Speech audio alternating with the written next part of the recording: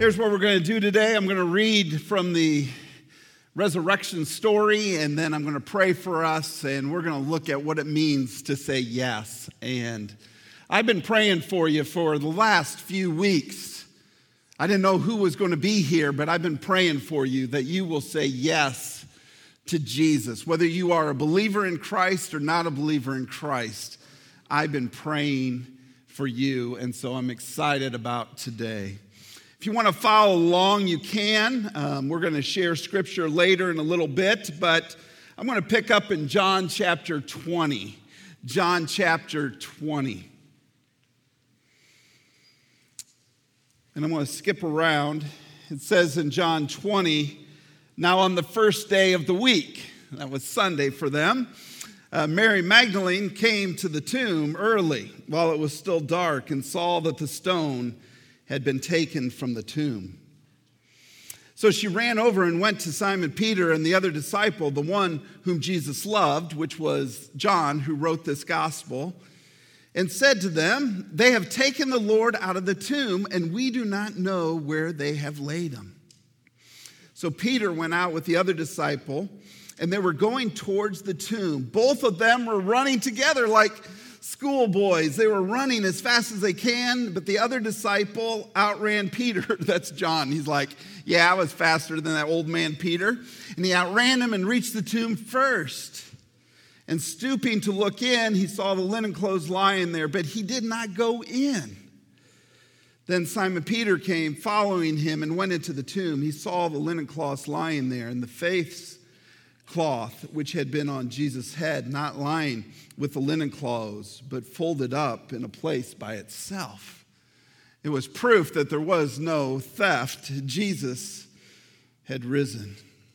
Then in verse 8 it says, the other disciple who had reached the tomb first also went in.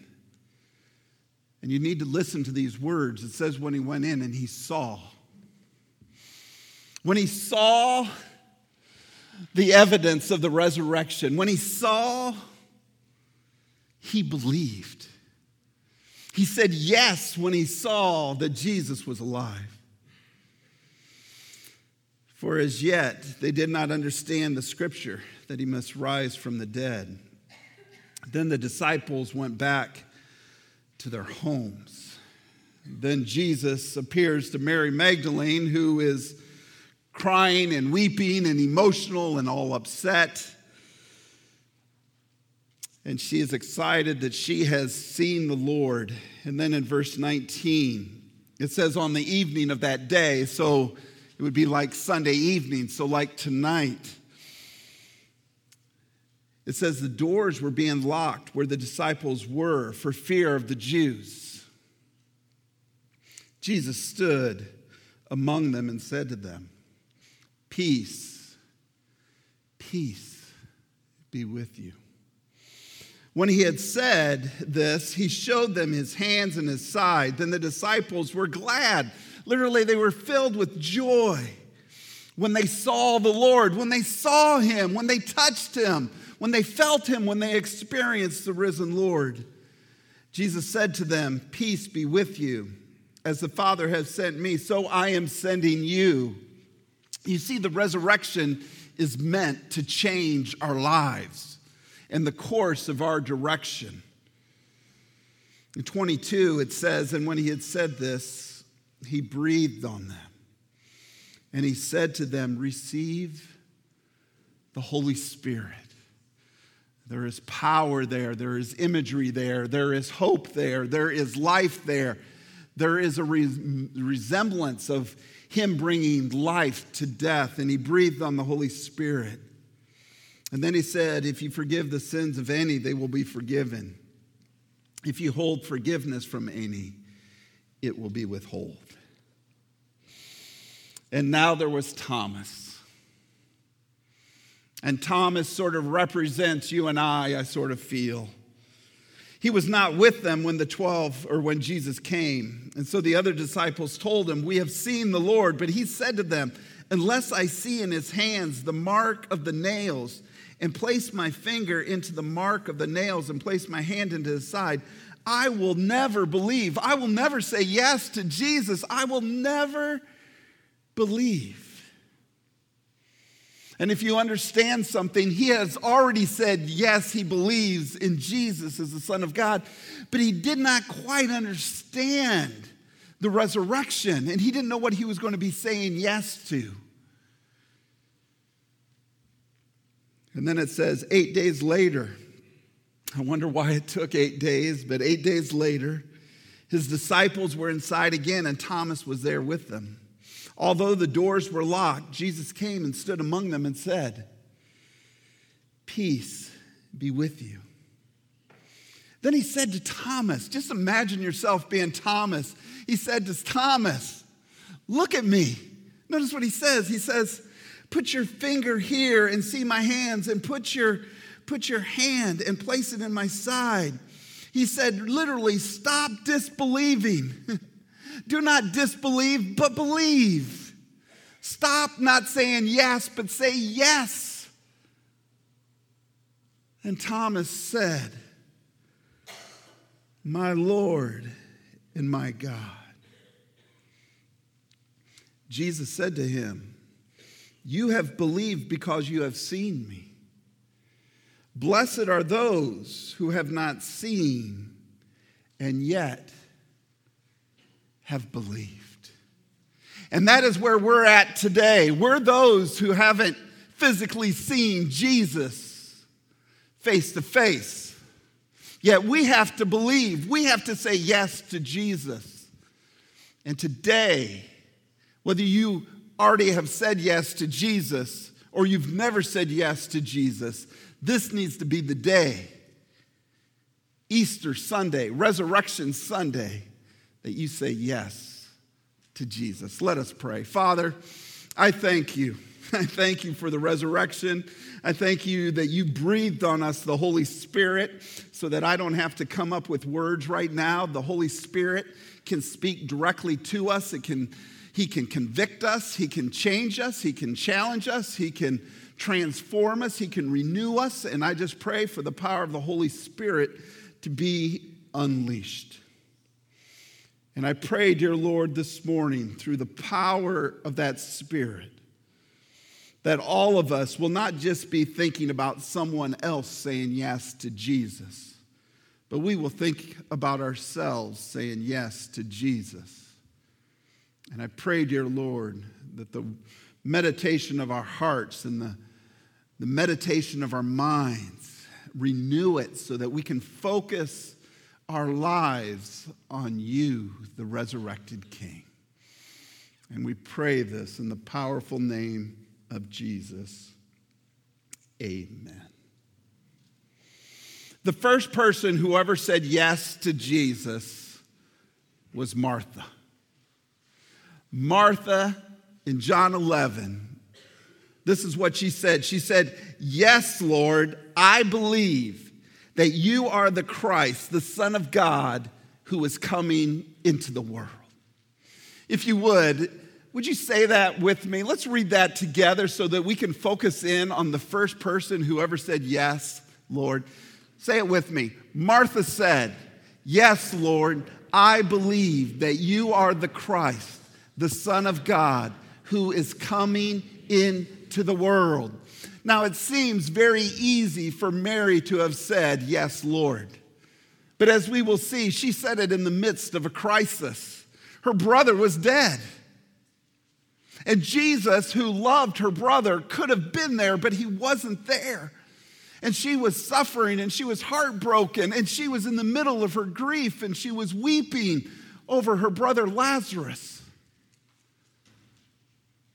And Jesus comes, and he sort of starts a Sunday school class.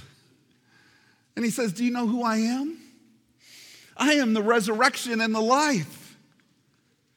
And she's like, "Oh, yes, I know who you are. I know that my brother will live again in the future." And he's like, No. I'm the resurrection and the life. If anyone says yes to me, even though they die, so will they live. The last person, especially in the Gospel of John, who said yes to the Lord, we just read about in John chapter 20. It was Thomas. Thomas is literally saying, yes, Lord. He's saying the exact same thing as Martha said. He's saying, yes, you are my Lord and you are my God. He had his doubts, just like you and I. He had his fears. He had his anxieties.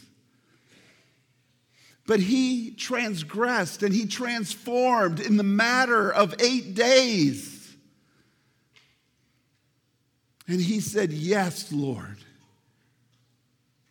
You are my, it's personal. You are not just the Lord and God. You are my Lord and my God. But in between these two, between Martha and Thomas, there's the words of Jesus that we need to focus in on today. And again, whether we have been to multiple Easter services, whether we have said yes to Jesus, we still struggle with this. Jesus said to Thomas, do not disbelieve,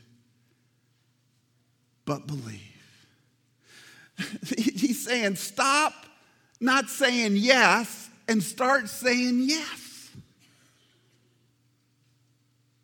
I've been there. You've been there. We've all been there. We've had our doubts. And literally all the disciples had their doubts. They had their fears. We just need to admit to ourselves that we don't have to be this super Christian. We just need to understand what's going on. The 11 disciples, they walked with Jesus. They talked with Jesus. They heard Jesus say that he was going to rise again. They knew the Old Testament scriptures. I've preached on it in Easter before, on Psalm 16. There is a resurrection. But all of them thought when Jesus breathed his last and said, it is finished, I commit my spirit to the Father, they all thought, game over. They ran away from the cross. And they hid in the midst of a crisis. And they had their doubts. And they had their fears. And we need to ask ourselves the question today, believer or unbeliever, whether we've said yes or never said yes, what are the doubts and fears we are carrying into this place today that are keeping us from saying yes to the resurrected King? You see, in this life, you have multiple opportunities to say yes. Not just to Jesus, but to other things and other people. You see, you can say yes to a relationship. Some of you have said yes to a relationship and you're so excited, and some of you have said yes to a relationship and you are really depressed.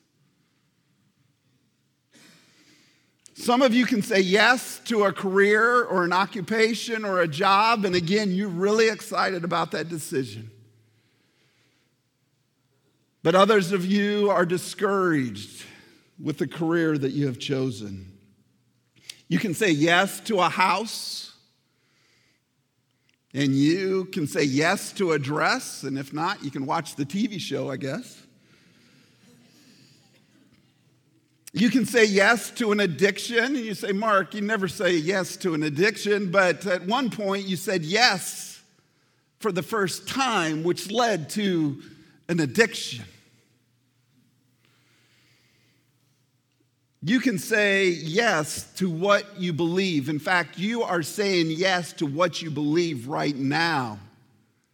It's either you are believing a lie or a false narrative, or you are believing the truth and a true narrative about life, about Jesus, about God, about the church, about God's word. Every moment of every day, we have a decision to make. Who are we going to say yes to?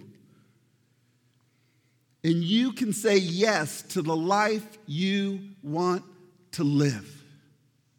Is it going to be a life in a relationship with Jesus Christ? Or is it going to be a life without a relationship with Jesus Christ? I have said yes multiple times. I said yes to Michelle, and I am so glad that I did say yes to Michelle, and Michelle said yes to me. Have we had a perfect marriage? Obviously, nobody has a perfect marriage. We're close, but I'm so glad I said yes to Michelle. She's made me a better person, a better human being, a better pastor, a better father, a better husband. And I'm so glad I said yes to Michelle. I said yes, especially to Micah and Mackenzie, through the wonderful gift of adoption. And again, there was a decision. I had to say, yes, we're going to go through the paperwork and through the home studies and through the finances and through the emotions. And we said yes. And I wouldn't ever change that decision to saying yes to Micah and Mackenzie. I had said yes to going into ministry. I'll never forget the night that really I changed and said yes to ministry. I was up, awake, and I was just crying out to God. And I said, whatever, Lord, I want to be your servant. And I don't regret it one bit, saying yes to serving the Lord. I have said yes to multiple churches, not just this church, but I've said yes to other churches to come and to serve and to minister and to pastor and to lead. I've said yes to multiple decisions and choices that I've made over the course of my life. And just like you, I've made some good choices and I have made some bad choices.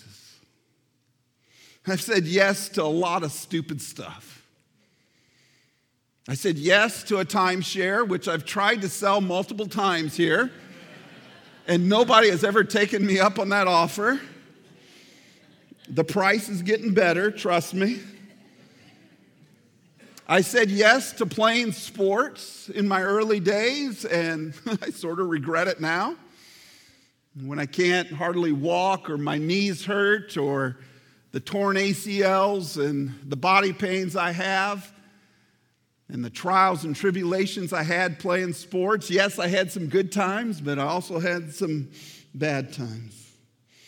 I said yes, like many of you, to being a fan of many sports teams.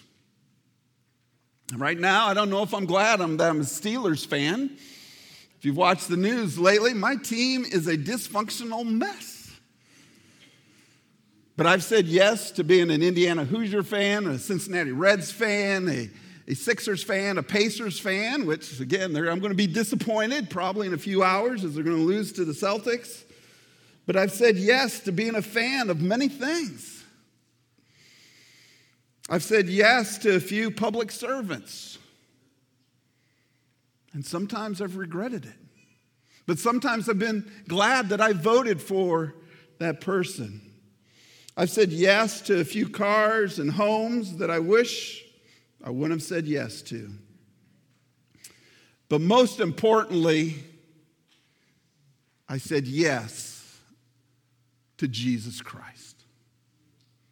And I can tell you, just like John can tell you, and Thomas can tell you, and Martha can tell you, and Mary can tell you, and the rest of the disciples can tell you, the Apostle Paul can tell you, and some of your family members can tell you, that is the best yes that I've ever said in my life. You see, the first time I said yes, and this may be surprising to some of you or may not understand if you didn't grow up in the church, but I said yes because I was indoctrinated to say yes.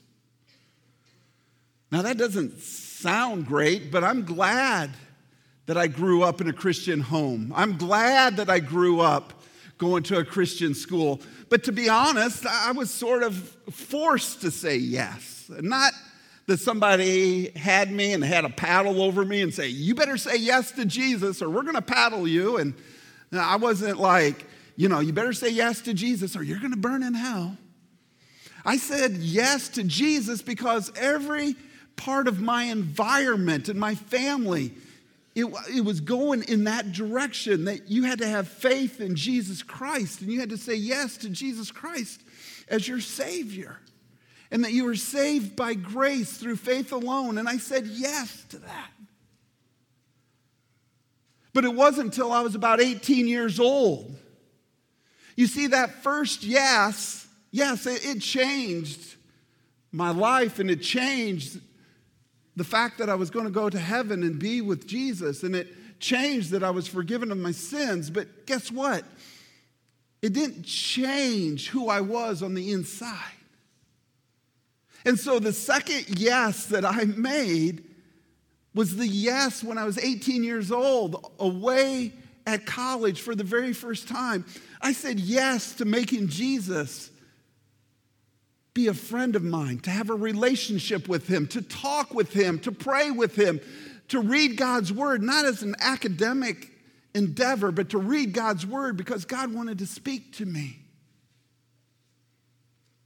And so it was sort of a new conversion, or a second conversion, that saying yes to Jesus and a relationship with him was totally transforming, because it changed the way I thought and felt and behaved. The things I used to say, I no longer said. The actions that I used to take, I no longer took. The feelings that I had about God, they totally changed. And most of all, the feelings that I had about what it meant to be a Christian and what it took to live the Christian lifestyle, that all changed. But it was the third time that I said yes to Jesus that really took a grip. And that is when I said yes to Jesus in the midst of a trial and tribulation. You see, some of you maybe have said yes to the first one and you're stuck. And I get that, because you have a faith that is your family's faith or your tradition's faith and not your own faith. And some of you are stuck. You have your own personal faith, but you're in the midst of a crisis or a tribulation or a heartache or in pain and brokenness. And you're feeling like everything is hopeless. And it was in the midst of trials and tribulations. And I've shared those before, but there is nothing that tests your faith to say yes than holding children in your arm that you have to give back to the Lord. And I had to make a decision for myself. Was I going to continue to say yes to the Lord after years of trying to have children and to no longer have Marcus? And then 11 months later to go through it again and have to say, yes, Lord, I'm still going to trust you even though this sucks, really? Am I going to trust you even though it doesn't make sense and it's just horrible what I've had to endure? I've given you my life. I've given you my service. And it was that third yes, though. It is the third yes to Jesus that gives me strength and fortitude to face whatever I need to face today. And it is that yes that some of you need to make today to get over the hurdle of whatever problems or obstacles that you are facing.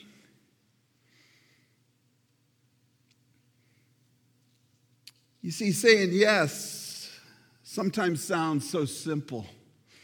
In fact, there's sometimes a title for it or a saying. People call it easy believism. I don't know what gospel they're reading, but it's not easy to believe. It wasn't easy for Martha. It wasn't easy for the disciples. In fact, it was quite hard. As I mentioned, for Mary, it appeared easy. But she was going through her own crisis with her brother being deceased, and Jesus, the one who loved him, could have saved him, but he didn't. And he said something crazy that the death was for the glory of God.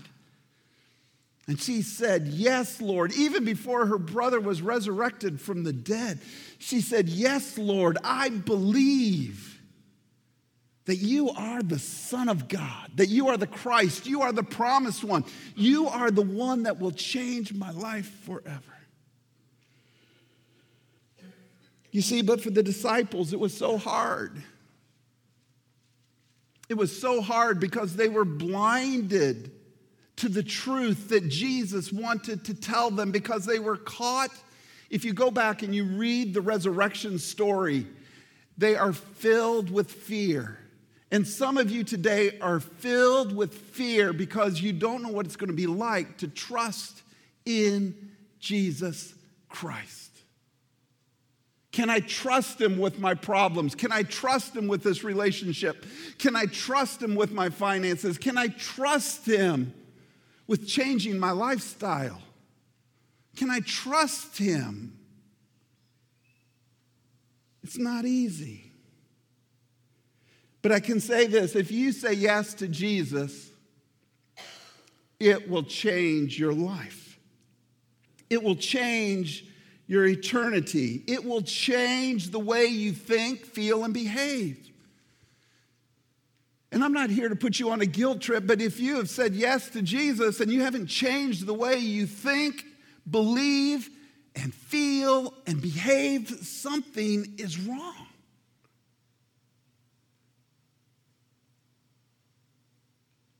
You're not trusting.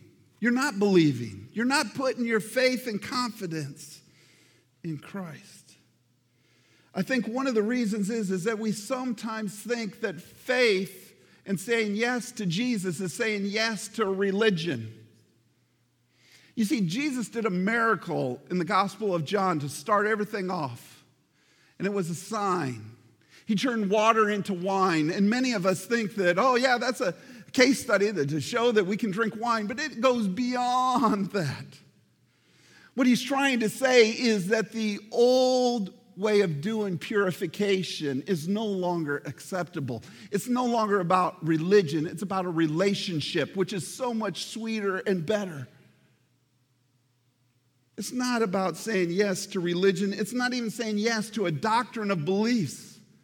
Some of you can't get over the hurdle because you're like, oh, I got to believe this, or I got to believe that, or I got to believe this. And what you need to believe, as we will see, is something totally different. You're not saying yes to faith itself. And I think some of us have grown up this way, especially, down in the South and sometimes in the Bible Belt, but sometimes in different regions of the country. You start believing that your belief is in belief itself. So if somebody just says, so you just have to have faith, you have to have more faith. The problem is with your faith. There's nothing in the Gospel of John, there's nothing in the Gospels about having faith in faith. The disciples had to see, they had to touch, they had to experience it so that they could place their faith in Jesus Christ. You are saying yes to the resurrected King. I don't know about you, but as we sang the opening songs this morning, everyone spoke to me in a powerful way. And it sort of reminds me of the song that, I don't know exact lyrics, but it's about the resurrected King living in me, the resurrection. When you're saying yes to Jesus, you're saying yes to a relationship with the resurrected King who can resurrect what is dead inside of you.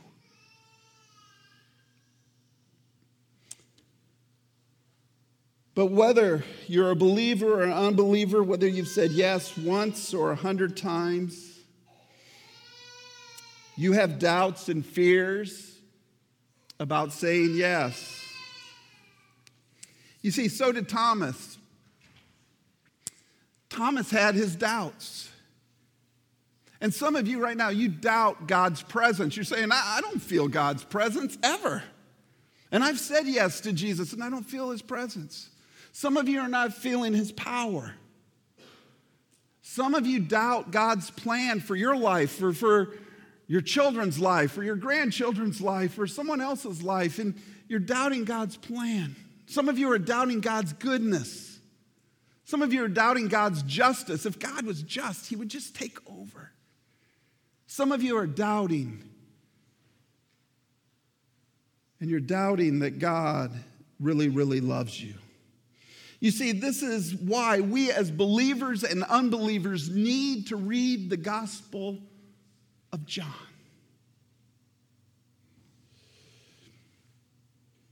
It's very interesting in John 20:30, he says, now Jesus did many other signs in the presence of the disciple, which are not written in this book. But these are written so that you may believe that Jesus is the Christ, the Son of God, and that by believing you may have life in his name. John wanted us to know about Jesus, who he was, so that you would eliminate your doubts. And he's like, I get it. I lived with him and I still had my doubts, but I wrote these things down so that your faith would be real and alive and active. But the problem is some of us have said yes to Jesus, but we've gone back fishing. You see, after John 20, after they confirm their faith with Jesus, guess what the disciples do? They go back to fishing. They go back to their first career, their first occupation. In fact, they can't even recognize Jesus anymore because they've gone back to John chapter 21. Some of you have allowed your careers or your family business or your occupation, whatever it is, maybe it's just the busyness of life.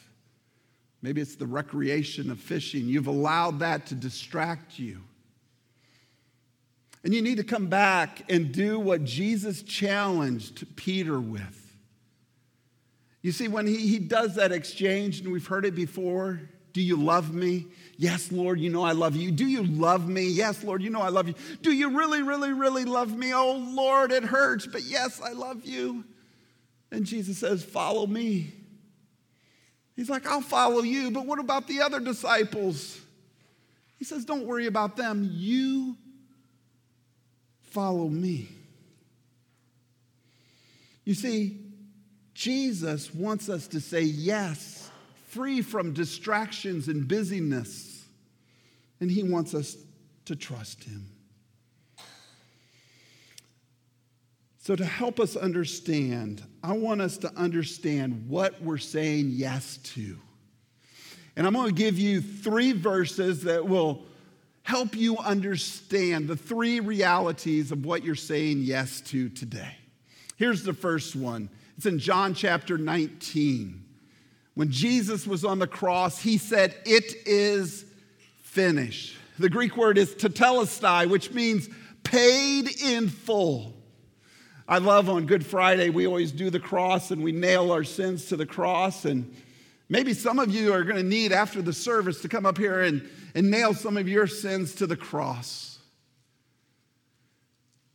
But when Jesus hung there on the cross, he cried out, it is finished. That means there is no more sacrifice for sins needed.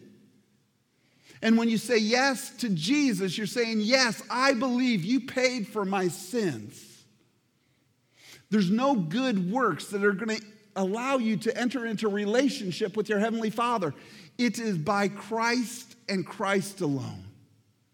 You're saying yes to the finished work of the cross. You're saying yes to the promise of Jesus. You're not saying yes. In John 6:40, notice what Jesus says here about belief. I love this verse.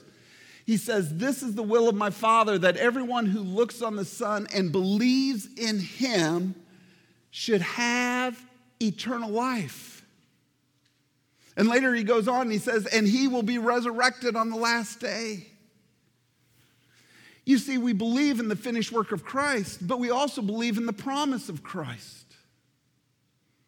You see, you're not believing what your mom and dad are telling you. You're not believing what I'm telling you as a pastor. You're believing what Jesus is telling you. That if you trust in him, you have eternal life. And last but not least, you're saying yes to eternal life itself. I've said over and over again, if you say yes to Jesus, your life will be changed. In John 17:3, Jesus says, this is what eternal life is, that you may know who Jesus Christ is, that he is literally the living God, the Son of God, the one that God sent to change your life. You see, most of us think of eternal life as a ticket, and we think, oh, we're going to say yes to a ticket to go to heaven. I mean, if you want to look at it that way, maybe you'll get your ticket to heaven, but your life on earth is going to be miserable. Your life in heaven is going to be great, but that's not what Jesus is saying. He's saying, I came that you might have an eternal life, a quality of life, an abundant life, right now, a resurrected life. And that's what it means to say yes to following Jesus. Some of you are so busy and distracted with life that it's hard for you to see the resurrected King standing right in front of you. I watched a video this week of a famous violinist. I can't remember his name, but maybe you've seen it on YouTube.